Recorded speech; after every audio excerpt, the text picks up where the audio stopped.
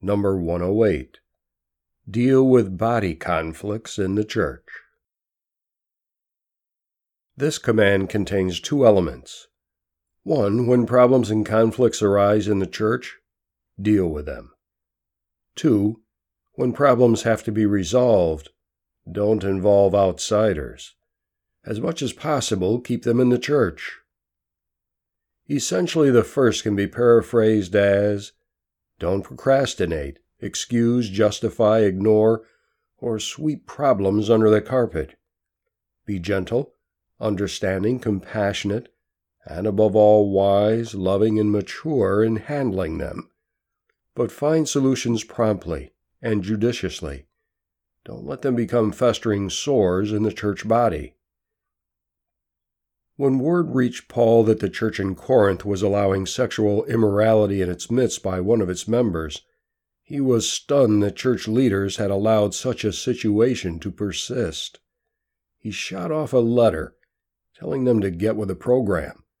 Confront the sinning man and urge repentance, he said forcefully. If there is none, remove him from the church. In other words, deal with it.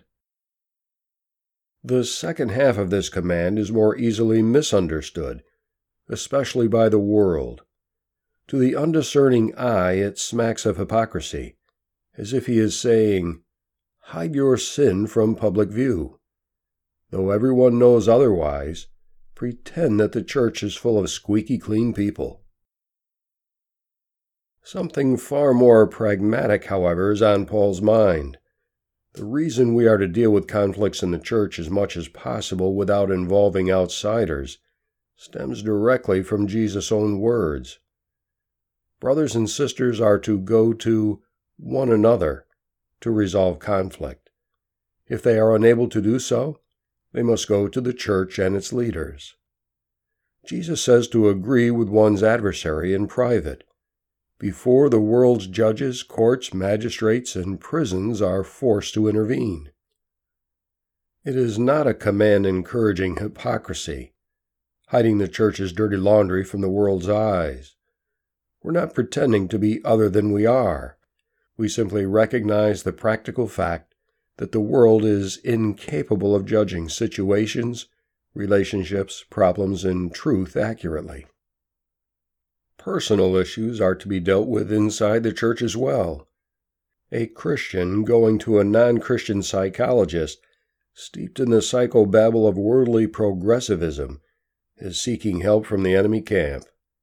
What can possibly result but confusion?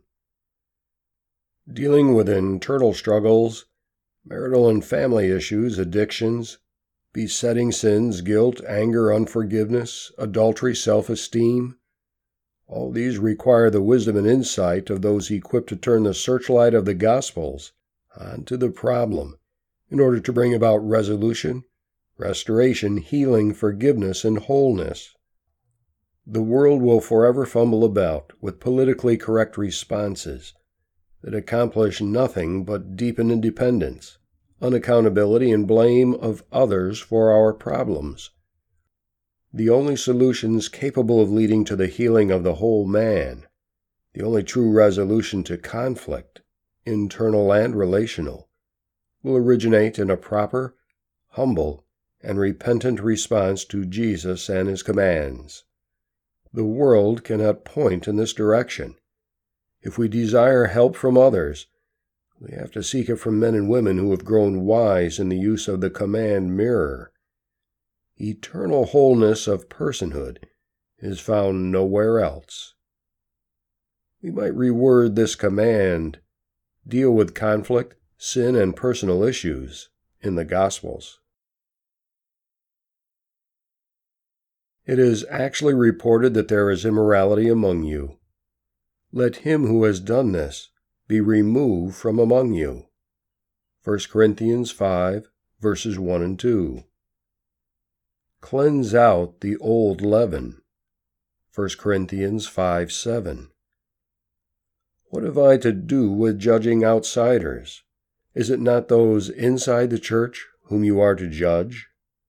1 Corinthians 5:12.